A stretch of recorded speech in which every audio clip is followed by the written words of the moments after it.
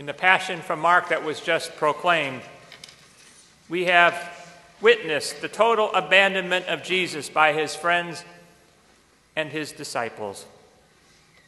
Jesus is resigned to his fate.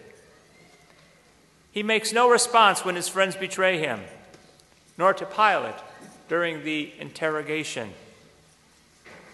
In this particular Passion from Mark, Pilate makes no effort to save Jesus as he does in the other three Gospels. Throughout this passion, Mark depicts the utter failure of the disciples to provide any support whatsoever for Jesus or to even understand what is happening to this person they have spent so much time with. You'll note that there was a very curious detail in this particular passion of the young male disciple. Who he is, we do not know, who flees naked into the night when Jesus is arrested. Why was that detail recalled? What is it all about? What does it mean?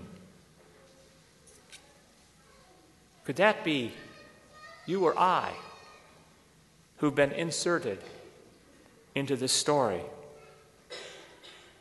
with our own baptismal garments that have been stripped from us who are fleeing the scene as well? Remember the early followers of Jesus who left their family and friends to follow Jesus. Now the heat is on, and they leave everything to flee him. Have we been part of this flight in our sin? As we remember the great events of Holy Week and Jesus' great love for us that is poured out in his suffering and death, we see that he never wavered or withdrew, but was ever faithful to the very end.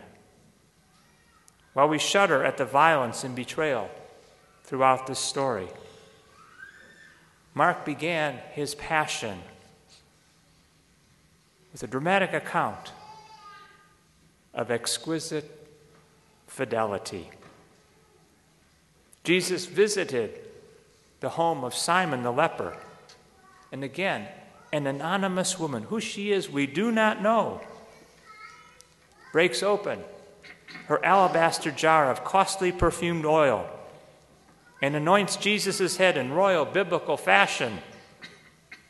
As the fragrance of the oil filled the room, those with Jesus were shocked at the woman's extravagant gesture. But Jesus defends her. She had performed an act of true fidelity and love. Jesus said, "She has anticipated my body for burial." And then Jesus promises that whenever this gospel is proclaimed, that her generous act would be remembered for all time. And so it is in this moment and in this hour.